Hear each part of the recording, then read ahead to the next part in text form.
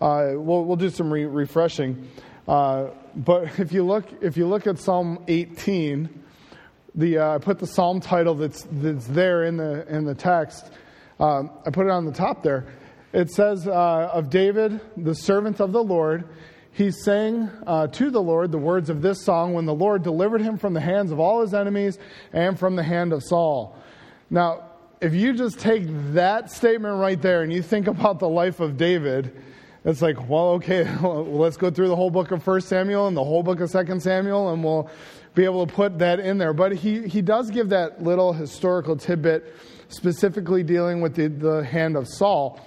So we're gonna take it and understand that this psalm is going to be written out of the trials, written out of the difficulties that David has been going through, that we've been looking at in 1 Samuel from the moment he's anointed as king all the way to the point where he actually becomes king, and even in the times when he flees out of the hands of the enemies, the hands of Saul.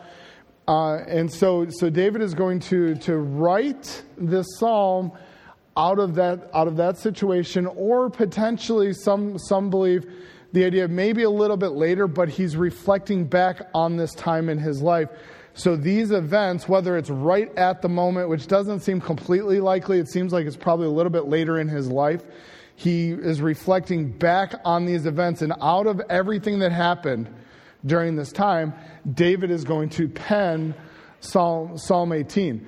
So just the quick historical review. As we've talked, David understands Saul is never going to, when they finally get to the point at En-Gedi, David is looking and Saul is saying, okay, go, I know you're going to be king and I'm not going to pursue you anymore.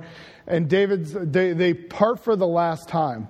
But David very clearly understands in 1 Samuel 27 that Saul's still going to try and kill him. So he flees to Philistia, stays in Philistia till Saul dies. After Saul dies, David eventually will ascend to the throne. Now, David, what's interesting, from the time that David was, when he was anointed as a king in his late teens, he was about 30 years old when he actually became the king of Israel. And that's even in a process there because a number of the tribes didn't recognize David's kingship, his authority to the throne. And so it took even another number of years, almost to a point where he was 37, where the rest of the northern tribes, Judah, they followed him right away. Well, obviously, they're going to follow Judah, Benjamin. I mean, this is David. He's one of us. So they're going to follow him right away.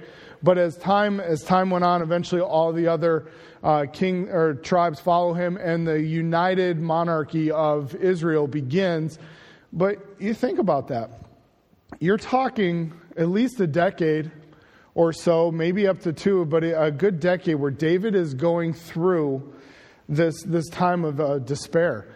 During this time, God is shaping David through adversity.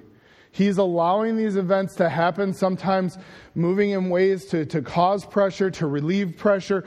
But David is facing adversity continually from the time of his early 20s until at least the age of 30, if not a little bit after. And we know he has other adversities through his years, as we all do. You don't ever get to that point where adversity no longer exists. Well, we will when we get to heaven, but until that point here on earth, we face those adversities. So David is facing that. And during this time, there are multiple times we've covered that. We've looked at it where David is despairing life. He's looking and saying, where else am I going to go? How else am I going to turn? He feels all these different times where life is just overwhelming, like he's sinking, like he's trapped, like he's snared, like everything's just got him all wrapped up and he has nowhere to go. He can't free himself.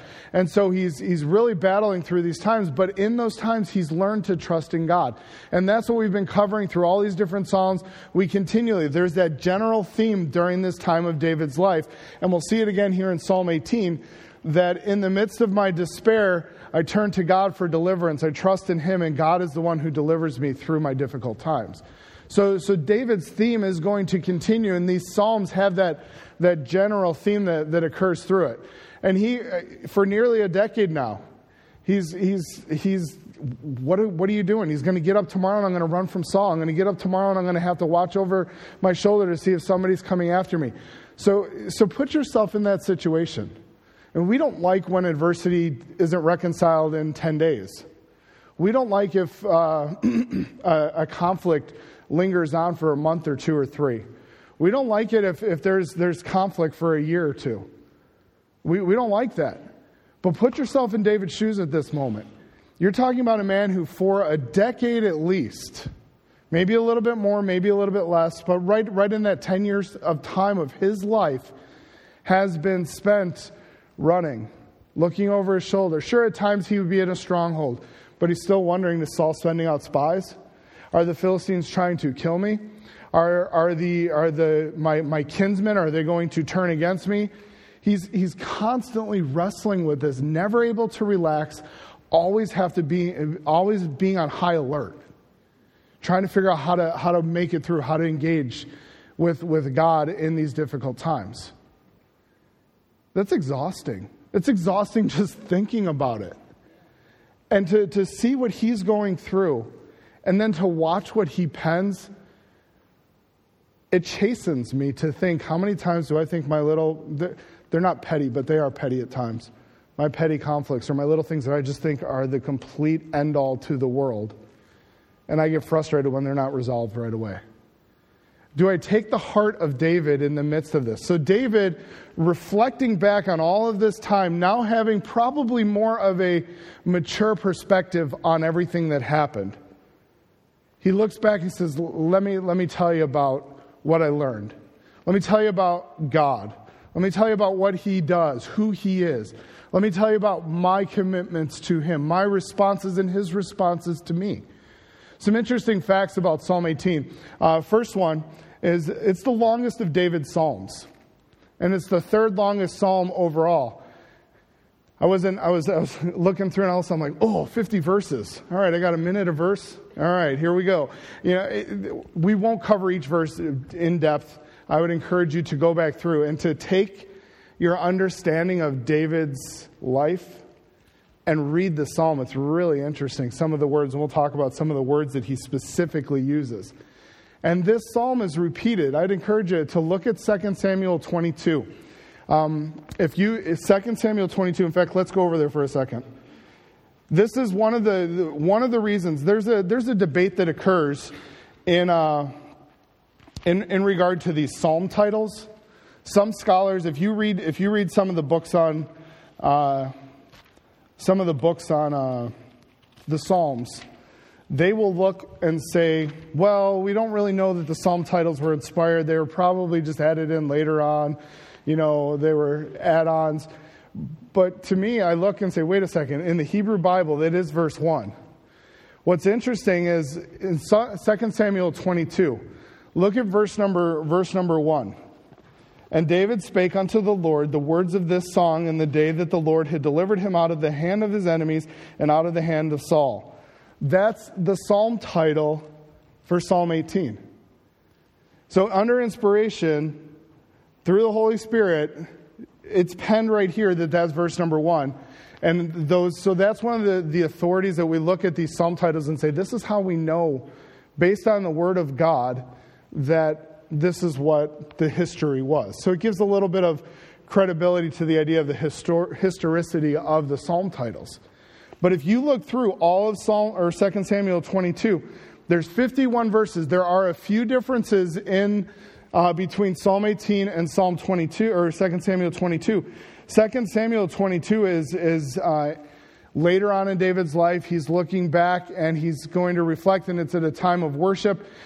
He's able to, the verses toward the end of the verse, or chapter 50, 51, that's where the major differences start to come in a little bit, but not a whole lot. When you start reading through, you're going to see little word differences, but overall, it's repeated.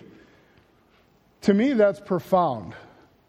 Because if we take to a very high view of inspiration, which we hold to a church here, and we're going to look and say, if the Holy Spirit is involved, and He is, in the overseeing of what is put into Scriptures, why put this in 2 times? Why put in 50 verses, almost literally identical, and put them into Scripture 2 different times?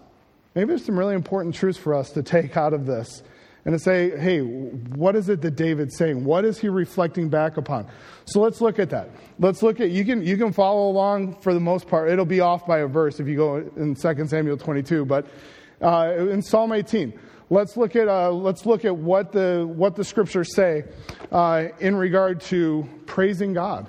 So David is going to look here. He's going to take time, though his life's not perfect. And that's something we really need to remember. And I think we know about David, and we will get to in a couple of weeks. We know that there are imperfections in David's life.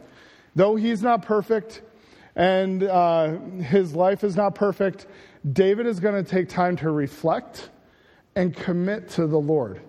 He doesn't just say, okay, great, God is good. He's going to make some commitments, some choices to put into his life, to activate his faith. So what are his commitments? In verse number 1, he's going to look and say, I will love thee, O Lord, my strength. I would encourage you to, as we go through here, make a note or maybe underline. Look at the number of times he uses the word Jehovah. Capital L, capital O, capital R, capital D.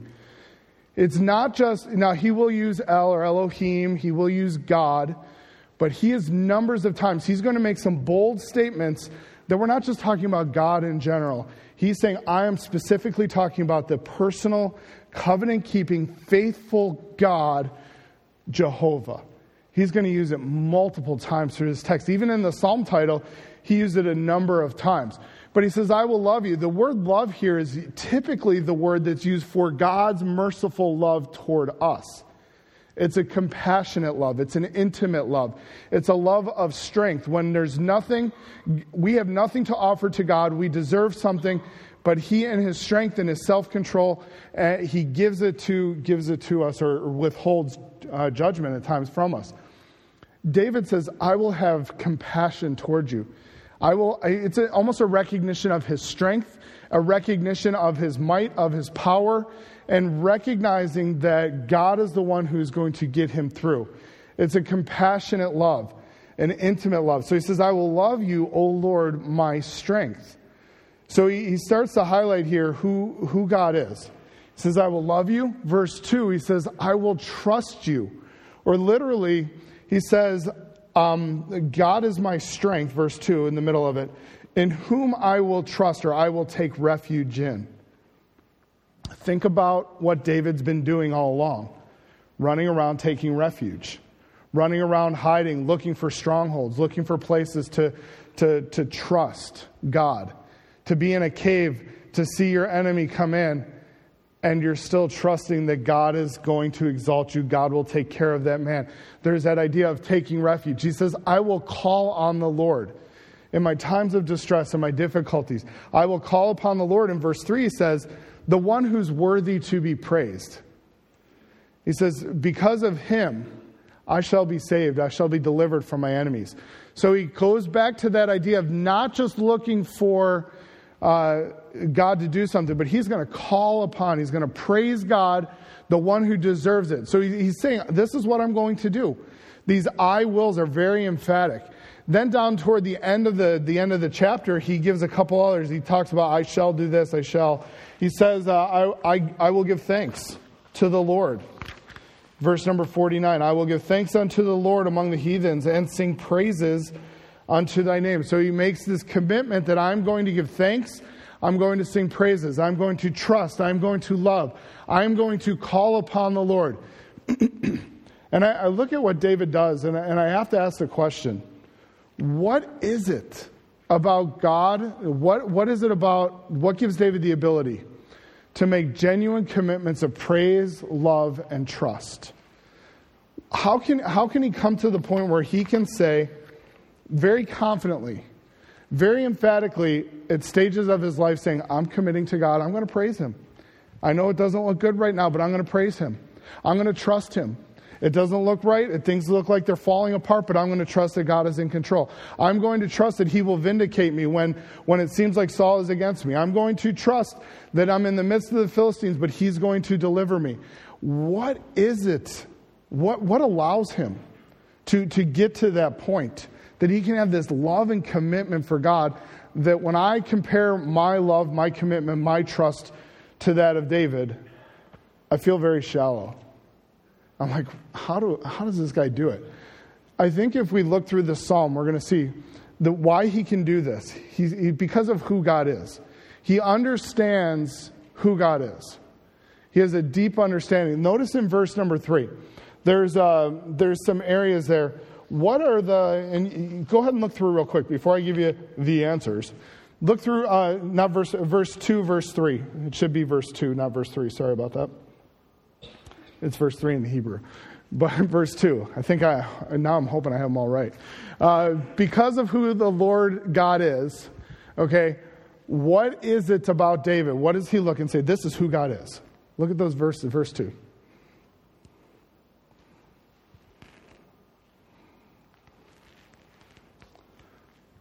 What are some of them? He's what? He's the rock. What else? Okay, good. Deliverer. Yep. The buckler, or what? I heard. What's another word for buckler? He's our shield. Good.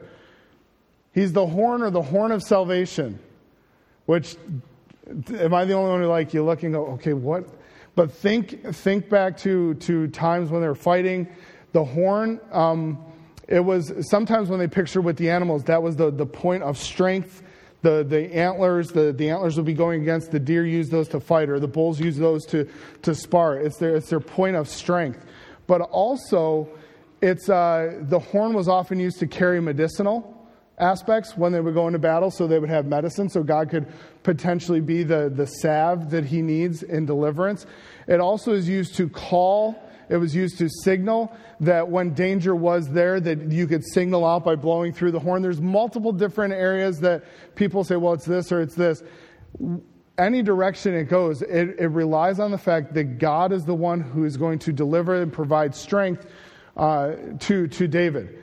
He's the high tower. Now, what's interesting about some of these words that he uses here, the word rock, we think big boulder. But the word is actually an elevated crag. Like you look up at a mountain, you see the little cliffs that come together and that little place that you can tuck in behind. That's the word that's used there. That David looking, and you can picture it. Here comes Saul and his men, and David's like, where do I go? Oh, there we go. So he climbs up in, and he gets in the crag and hides behind the rock. God is his protection at that point. It's not just this big firm boulder that never moves, although we know that God is that.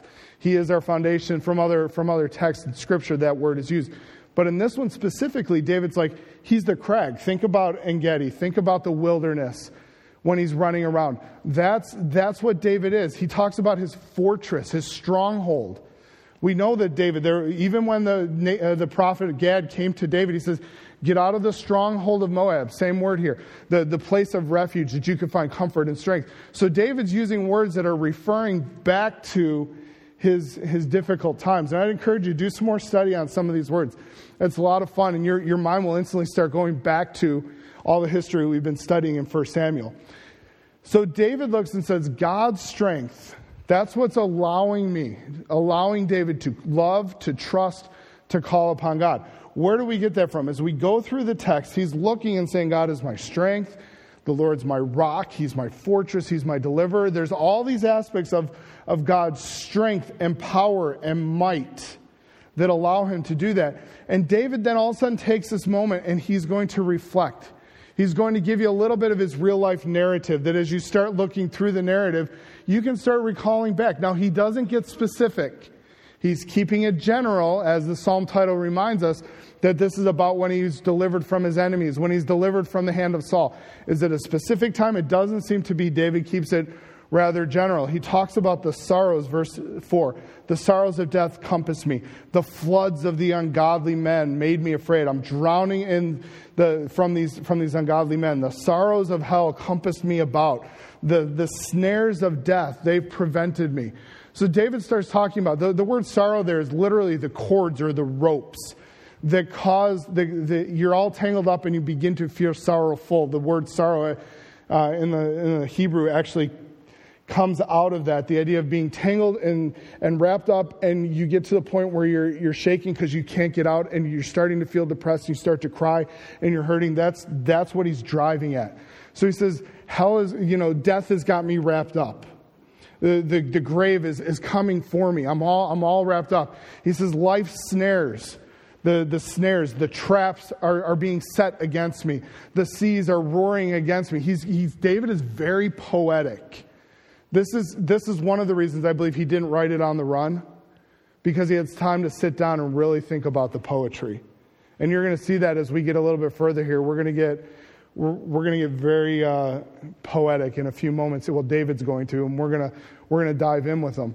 But he starts to look and say, the seas are roaring around me. The snares are around me. They're trapping me. The cords are coming against me, and they've tightened me up. And I've been in deep distress. So David's talking about that. But he says, in the midst of these difficulties, David acted upon his beliefs.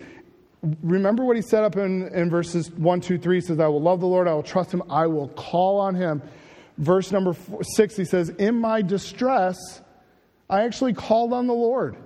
I did what I know I should do, what I've committed to doing. He says, I called upon the Lord and I cried unto my God. So David calls out, he cries to the Lord. And notice what he talks about in the second part. He says, God is not an aloof God. God is not just a distant God who doesn't hear our cries, who doesn't hear our prayers, although at times we may feel that way. We must not go on our feelings, especially when we go to prayer. When we're spending time pouring our heart out to God and we feel like, does God even care? Does God even know? We must go back to the facts of Scripture. The facts of Scripture say that the Lord does hear the distress calls of the righteous, of the faithful. And so he says in the second part of verse 6, he says, the Lord heard my voice out of his temple. Out of the temple is not, remember, there's no temple at this point. But the idea is up in the heavens, where he is reigning, where he is residing. So he says, he heard my voice, and my cry came before him, even into his ears. He gets personal. He says, he heard. He knows. And that's the fact that David believes, even when he doesn't always feel like it. And I think that is good for us to remember. There are times when we're praying, when we're wondering. But the fact is, God hears. So we need to continue in that area of prayer. How can he do that? How can he have that confidence? Because of not just who God is, but because of what God does. Verses 6 through 29, David is going to set us into a scene of this almost like a cosmic whirlwind, a huge torrent of weather, of difficulties. It's almost as if for a moment the heavens are parted a little bit, and we're able to get a view of how God looks at the unrighteous, how God views the righteous, what he's doing and how he does it. But this isn't literal. Because if you start getting extremely literal with this, you're going to start wondering, okay, when are the hailstones coming? When are the lightning bolts about to shoot out? Is Zeus up there? That's where we get those mythological pictures of the gods ready to strike us down. When you start reading through some of this, you're like, oh boy. But don't miss the point that David is going to drive at, how much God despises the unrighteous acts, and how much God does care for the faithful. And he does care for those who are in distress. So he starts off in verse 6. I cried out to him, he heard me. He says now we're going to get God's response here. God's response is going to be really poetic, and we're going to see God's anger at the unrighteous. Because God hears the call of the distressed. So David says, how do I get through all this? It's because of who God is and what he's done. So he hears his distress calls out there. And here's the glimpse into God's response. The approach of God is what in the world is described in all of its fearsome effects. And as we talked about a few weeks ago, when we talk about the fear of the Lord, don't just think about, I need to have a reverence for God. We ought to have an utmost reverence for God. But there is a trembling when we start to see the awesomeness of our God. When we start to see his power and his majesty and his glory. So David starts to go, he talks about the earth stood, shook, and trembled. The foundations also of the hills were moved and were shaken. Why was there this shaking? Why was there this this something is not right here moment, because God was wroth. He was angry. What is he angry at? He's not angry at David for crying. He's angry at those who were causing him distress. He's angry at the unrighteousness. This is the theme that carries through David's Psalms here. So he talks about that God is wroth. He is angry. And there went up smoke out of his nostrils. You can hear the breathing, the almost like not a fire-breathing dragon. Some will say it's like the volcanoes shooting out lava. But there's this breath that, I can't believe, we do it a little bit. In Asian countries, Middle Eastern countries, they really use that nostril sound to show indignation towards something. So he starts to show that through the difficult times there. We continue on. He talks about the fire out of his mouth devoured. Coals were kindled by it. He bowed the heavens also and came down. What's interesting is all of a sudden he gets a little, he goes from that really harsh moment to an intimate. The heavens bowed down. The God is involved. He's not just out there ready to strike, but he is a personal God. There is that transcendence of God and the immanency of God, the closeness of God seen here. The heavens bowed down also and came down. Darkness is under his feet. And he rode up by the cherub. You're going to start seeing that when it talks about riding on the wings of an angel or flying, you're going to see the power. You're going to see the speed that's taking place. It's talking about God is fast. He's quick. He's able to get to my side when I need it right away. He's flying on the wings of a cherub. Yeah, he did fly on the wings of the wind, as quick as the wind goes. And though I can't see him and he comes by, God is there and he's quick to my side. He's quick to my aid. In the midst of my distress, I can trust in his power. I can trust in his close personalness. I can trust in his speed, the majesty, the awesomeness of God. And he continues on. He says, he made darkness his secret place. The things that you can't see completely, but he is there. His pavilion round about him, his waters were dark, thick clouds of the sky. Verse 12, he goes on. At the brightness that was before him, this thick cloud passed by. Hailstone, clouds of fire. The love of God is moving heaven and earth for the sake of his own. God's care for the distressed, for the hurting, for those of you in difficult times and situations that you're facing. God has not abandoned you. Though it may seem dark, he's still present. Though you feel like you can't see ahead, he's still there. When you feel like he's not by your side, he will be there. He will get you through. David is saying, this is what has gotten me through all these years. All of this power and might and majesty of who God is, and I know that he is acting, and I know that he's involved. He clearly understands that this deliverance is not from his own. As he keeps going, he says that the thunderstorm really plays out in verse 13. The Lord also thundered in the heavens, and the highest, the one on high, God, gave himself his voice, hailstones and coals of fire, and he sent out his arrows and scattered them. Again, David is not saying this is what I did. This is what God has done through my years, when I'm facing my enemies. He sent out his arrows. He scattered them. He shot them out of shot out lightnings. He discomfited them. He scattered them. So God is involved. The channels of waters were seen. The foundations of the world were discovered at thy rebuke, at the words of God, at the rebuke of God. As he says it, nature happens. So he sees that God is involved in multiple ways. He says, "O Lord, at the blast of thy nostrils." He brings that back again. The indignation, the hatred toward the unrighteous. And David could have easily looked, as historically kings would do. Later on in their life, they would rewrite their history, or they would have somebody come in and rewrite history and say, oh, David made this great tactical decision here, and they would inflate numbers of the enemies. Oh, they faced 100,000 when they only faced maybe 150. But they would historically at times inflate those areas to make themselves look good. And David could have easily done that. Look at all the strategies we employed in order to take out the Philistines, in order to escape the hands of Saul. But David doesn't do that. In verses 16 and 17, he starts to understand, and he highlights that the deliverance, it's not his doing, it's God. And look what he says. It says, he sent, he took, he drew me out. He sent from above. He took me. He drew me out of many waters, not just the waters.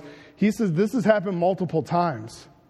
And all these experiences in my life, God has pulled me out. He has been faithful. He is the one who delivered, verse 17, delivered me not just from mine enemy. He says, from my strong, my mighty, my powerful enemy, from those which hated me, from those that were too strong for me.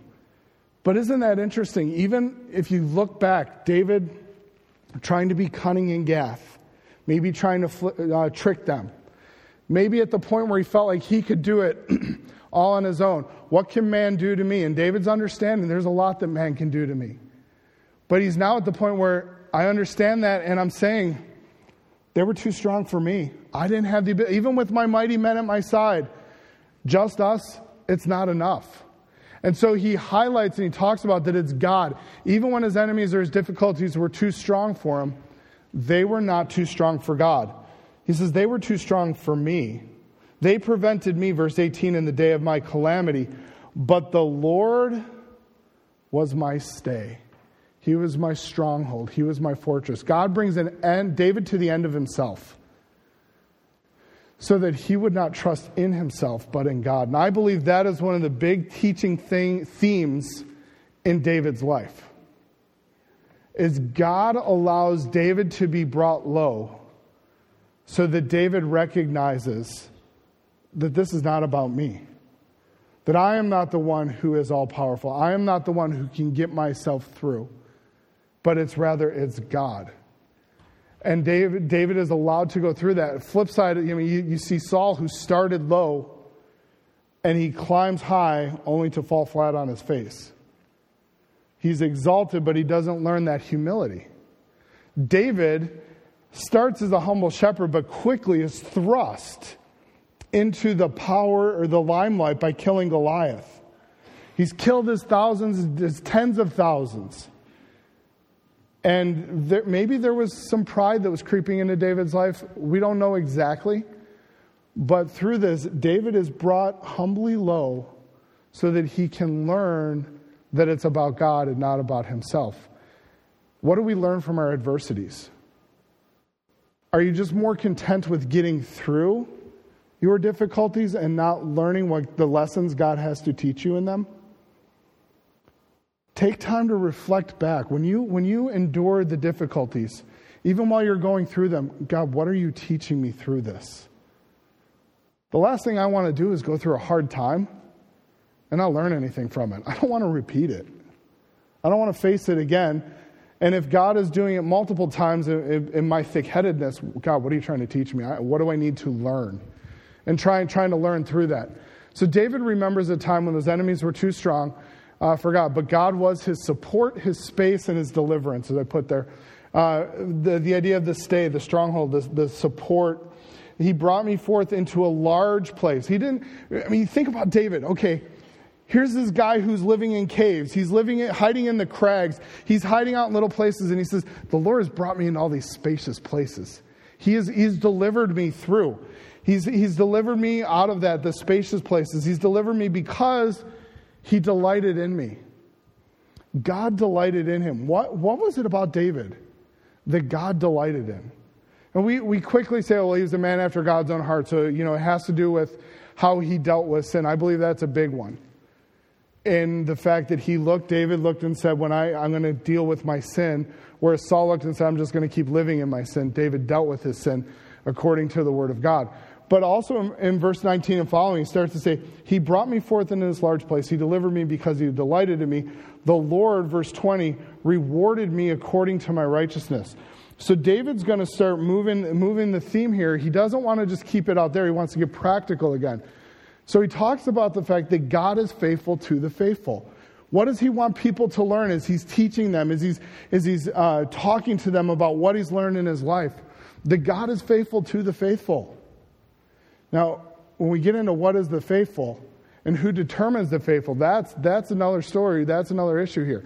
But if God's faithful to the faithful, then I want to be faithful. I want God's faithfulness. I want God's mercy. I want God's deliverance. So I need to work in it. He says here that righteousness does have its rewards. Do you notice that? As he starts, verse 20, the Lord rewarded, Jehovah rewarded me according to my righteousness. He says righteous living has its benefits. Long life, prosperity, and it doesn't mean if I'm righteous, I'm going to be prosperous. But I can endure life, I can make it, I can have an enjoyable life. Sure, there's going to be difficulties. So what does he talk about? When he talks about man's faithfulness to God, verses 20 and 24, he's going to talk about, it's almost 10 o'clock and we're only halfway through. There we go.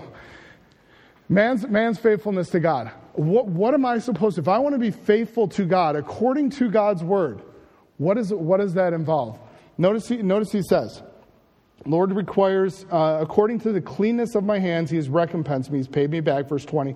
Verse 21, for I have kept the ways of the Lord, and have not wickedly departed from them. For all his judgments were before me, and I did not put away his statutes from me. I was also upright before him, and kept myself from mine iniquity. Therefore the Lord has recompensed me according to my righteousness, according to the cleanness of his hands. So verse 20 to 24, follow this little bracket, form this little bracket to say, what is he talking about? He's talking about someone who adheres to God's commands or decrees. He talks about verse 21, I've kept the ways of the Lord. His judgments were always before me. Verse 22, I didn't put them away. I kept them as my filter in my life. They weren't left behind, but they're here. And as I'm going forward through life, my life is being lived through the filter of God's decrees. Whatever I'm doing, however I'm acting, that is to be my screen, my filter at which I do those things. Verse 23 says, I was always upright before him and kept myself from iniquity. He keeps himself away from evil. He doesn't run toward it. He doesn't see how close he can get to it. He doesn't dabble in it, but rather he keeps himself away from the evil. God's deliverance is directly related to our personal righteousness, as David talks about here. He says, according to the eyes of God, this was a rebuke to me this week. Verse 24, he says all these things, the cleanness of my hands in his eyesight. It's not how I perceive sin. It's not how I perceive faithfulness. It's not how I perceive clean hands. But rather, he says, God has rewarded based on how God views that. It's a God perspective, not a man perspective. Because if you're like me, we want to rationalize our sinful habits. We want to try and figure out a way to say, it's really not that bad. So we start finding ourselves trying to skirt or rationalize or argue with Scripture rather than accepting this is what God's Word has said. These are his decrees. These are his statutes that I will keep before me as I go through life. But we find ourselves, especially in Christianity today, wanting to skirt issues, or we don't want to deal with cultural topics because they're too difficult or they're too hard, or I don't want to make ripples with my friends. No, David says, I want to be faithful. I'm going to do what's right, and I'm going to do it according to the eyes of God, which we know from other scriptures, the eyes of the Lord are everywhere. He knows what we're doing, and what he is seeing is it matching up with what he desires in it. Now, he talks about our faithfulness to God, but then he also talks about God's faithfulness to mankind. He talks about the faithfulness, verses 25 following to 29. He talks about God's faithfulness to the righteous and the humble. Remember, I believe David is reflecting back and learning about the pride that he had, and God was teaching him humility through this time. Here's one of the reasons I believe that. The verses that follow, he talks about, verse 25, with the merciful, you will show mercy. With the upright man, you will show thyself upright. With the pure, thou wilt show thyself pure. With the froward, thou wilt show thyself froward. For thou wilt save the afflicted, but will bring down high or proud or haughty looks.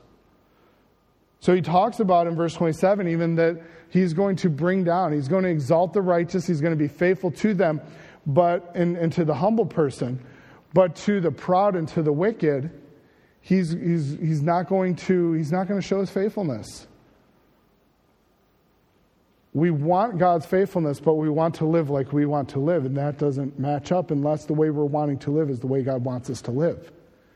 So we must look to say, I want to be humble. I don't want to be proud. I don't want to be high and have those high, haughty looks. To think myself better than everybody else. But rather to look and to say, okay, this is who God is. This is what he desires of me. He wants me to be a humble person who's living righteously. Doesn't he say that? What's desired of us, O man, in Micah? That you act, I just lost it. Love mercy, walk humbly with your God. See, I should have wrote it down. Live justly, thank you. To walk humbly with our God. He says it's a theme of Scripture. Live right, walk humbly. Live right, walk humbly. James chapter 4. God resists the proud. He gives grace to the humble. So God, in his love and his mercy and his kindness, he wants to lavishly pour it out. But I can't be a person, okay, I'm a Christian, but I live however I want, but God should bless me. God should be faithful to me. I'm not being faithful to him, but he deserves. I deserve faithfulness from God because that's who God is. And David highlights there are some contingencies here. God is still faithful. God is always faithful. But we want that deliverance. We want that aspect. He talks about there's no barrier that the Lord can overcome. He gets poetic here again at the end of this section here. Verse 29. He talks about, he says, for thou wilt light my candle, verse 28, and the Lord will enlighten my darkness. So he's going to give me what I cannot do myself. He's going to help me in those dark times. He says, but for by thee I have run through the troop, and by my God I have leaped over a wall. We're not talking like a little, okay, he jumped over a little wall. Think Jericho. Like he's saying, I can leap over that. I am able to do these difficult things and get through these hard moments in my life because God was with me. When I don't feel like I know where to go, he lights my way. He helps the faithful through those difficult times. David commits to God because of God's attributes and his actions, who he is and what he's done. But are God and his ways trustworthy? I think that's a big question for us today. We haven't maybe seen God directly act the way he did in David's life. We didn't have, when I got called into ministry, I didn't have Samuel coming down and say, thou shalt be the one who shall go into preaching. I didn't have that. How do I know that as I follow God's path, as things happen in my life, that God's way is trustworthy? That I can follow after him. And David goes back, he's going to say, I can tell you they are. He gets into verse 30, a very familiar verse. There's a number of really, really popular verses in here. Verse 30, as for God, his way is perfect. The word of the Lord is tried. He is a buckler, a shield, a protector to all those who trust in him. So David says, I can trust in God. I can trust in who he is because his ways are perfect. There is not a flaw in them. He is, and what he does and what he says, I don't have to wonder. I can believe. I can go forward. I can do what he says. God's ways are perfectly flawless. He says, follow these ways and there will be protection. He says, finding these ways, how do you find them? You find them in his word. He says, the word of the Lord is tried. It's been tested. It's been proven. And it's legitimate. So he encourages us to go down this path of saying, I'm going to follow God. His ways, they're perfect. And those perfect ways are ones that I want to follow. What does David experience from the faithful one? Notice, and I don't think I have this in your notes. I think I added it this morning. Verses 32, 33, 34. He says, for verse 31, who is God save the Lord? That is a very strong declaration, though it's in a question mark. That's one to sort of underline in your Bible. This is David's declaration. He says, who is El but Jehovah? In other words, he's making this strong claim to all the people around him. That's not just a God. No, this is Jehovah. He is God. He's making a strong, bold statement here that this is who is God save the Lord. He is the one who is our rock. He can save us. He's the one. God is the one who can do this. It's God that girds me with strength. So God gives strength. He makes my way perfect. He gives a bounce to my step. That's the idea of he makes my feet like hinds feet. Depending, you might have deer's feet. Probably it's not a whitetail. They don't have whitetail in Israel area, but probably like an ibex, similar to an antelope. But they have the ability, the ibex, they actually have like video of them walking on the super narrow paths, up on these paths. And he's saying, and then they'll run on those same little paths. And he's saying, that's what God does for me. He makes my way. He gives me a bounce. He makes it perfect. He lifts me up. He gives me my abilities. He doesn't even just say, as he follows on, he says, thou hast given me, verse 35, thou hast given me the shield of salvation. Thou hast enlarged my steps, verse 36. He continually goes back to what God, he's at verse 34, you've taught my hands to war. So David is constantly looking back and saying, my abilities, the things I'm able to use to get through life, God, those are because of you. And I want to make sure that you get the glory and you get the praise for all those things. That they've gotten me through my life. Yes, my sword has done that. Yes, my sling got me noticed. But God, you're the one who gave me those abilities. You're the ones who taught me those things. Verse 36, there's an interesting phrase where he talks about, you've enlarged my steps that my feet may not slip. And it's not 36. Where is it at? Verse 35.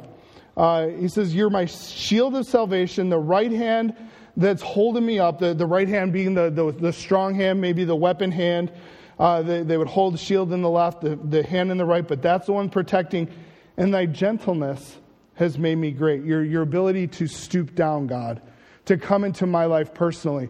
He portrays God as this gentle warrior who, he doesn't want to fight, but when he has to, he's the guy you want on your side. He's the one who will protect you. He will hold you up with your right hand. But he's also gently involved in your life. David said, that's what gets me through. Knowing that he's not just out to strike me dead, but that he will gently come into my life, nudge me, move me, help me, comfort me, give me what I need. David's faith in God really gave feet to his life. Verses 37 and following through 42, he starts to talk about that. He says, I have pursued my enemies and overtaken them. Neither did I turn until they were consumed. And you notice he goes from the he and thou to now, this is what I've done. I've pursued. I've wondered, verse 38, or I've wounded, them that were not able to rise. They have fallen under my feet because you girded me with strength unto the battle.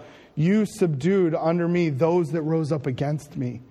You have, verse 40, given me the necks of mine enemies, that I might destroy them that hate me. And ultimately, those who are hating me, as he's highlighted in other times, are ultimately hating God, because this was God's program. They cried, but there was none to save them. There was that foxhole, oh, God save me, I'll do whatever. But at this point, he's like, they cry even to Jehovah. But he's like, he's not answering them because they are the unrighteous. They are the ones who exalted against him. They are the proud, the wicked.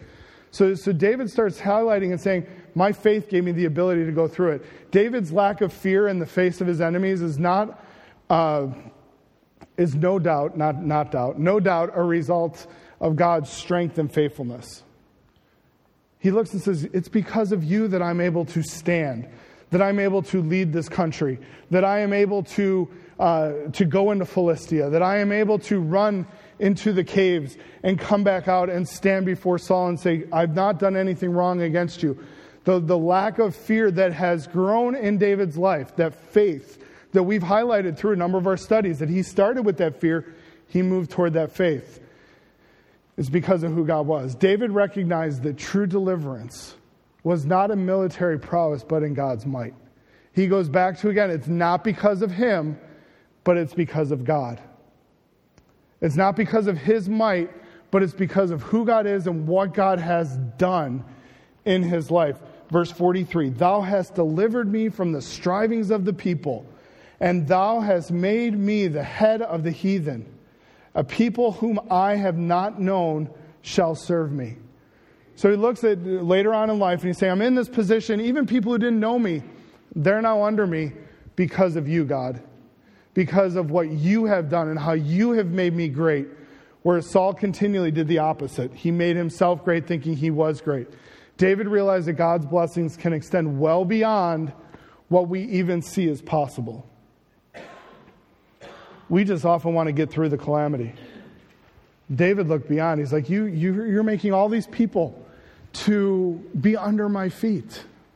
People I didn't even know existed, but now I'm ruling over them. That's how awesome you are, God. And I'm going to have faith in who you are and what you can do, even in my life today, in those areas. David's answer to that, and I didn't have it in your notes, so I put it in there. David's answer to the question of God's trustworthiness is resounding praise. Is God really trustworthy? Can I really, that question that we wrestle with, can I really trust in God and His ways and that they're perfect and that they're good for me to follow and that they need to be that filter for my life? Can I really do that? And David says yes. And his answer to it is not just yes, but he's like, I'm going to praise God for that. He looks in the end and he goes back to, instead of exalting himself, David praises the Lord. He comes to this, the Lord lives, blessed be the rock. Let the God of my salvation be exalted, verse 46. It is God that avenged me. He is the one who subdued the people under me.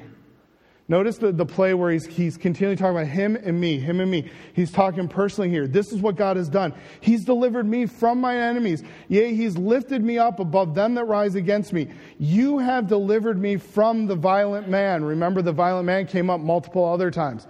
So he talks about, why can I do this? He goes back to the same thing because of who God is. He's my rock. He's the God of deliverance. Because of what He does, He avenges me. He subdued the evil person. He delivered me. He lifted me up. He exalted me above them. He's continually going back and saying, my knowledge of God gets me through these difficult times. How deep is your knowledge of God? Do you find that your theology tends to be maybe an inch deep and a mile wide because you don't really get into understanding and reading who God is? Reading the scriptures and understanding, reading some extra Christian books and theologies to help you understand and wrestle through who God is and deepening your faith. You might say, I'm not good at that. You can be. God wants that relationship with you. He wants you to have a deepening understanding of who He is.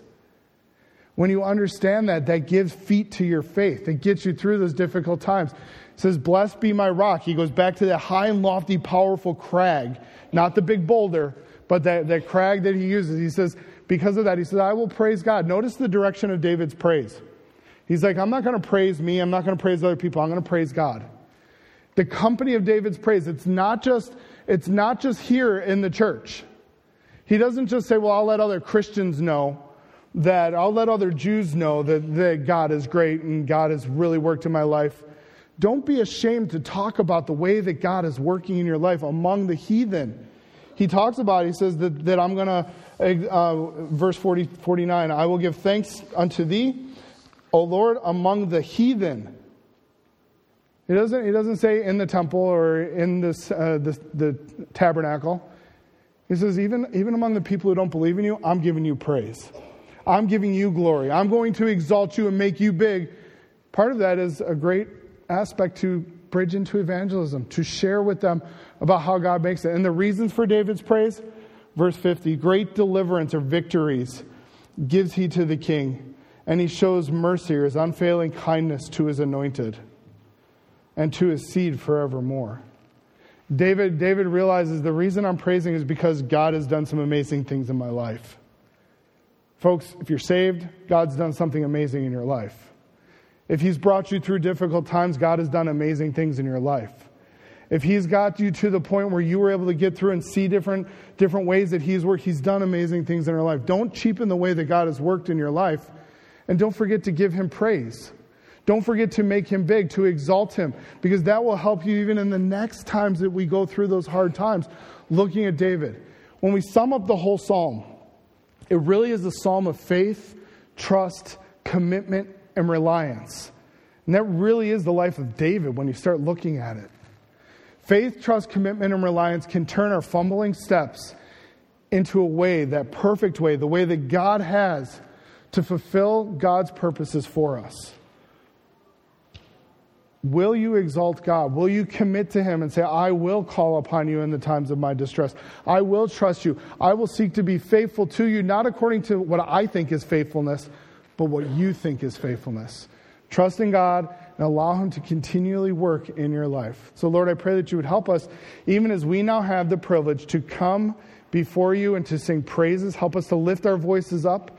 Help us to not worry about what other people around us think, but know that you are listening. Help us to exalt you in an amazing way as we have that time to worship you together as a body of believers. And Lord, help us to exalt you even when we're outside of this church building. Help us to make you big in our life. Help our faith to have feet as we go out of the church building and go into life. For it's in your name we pray. Amen.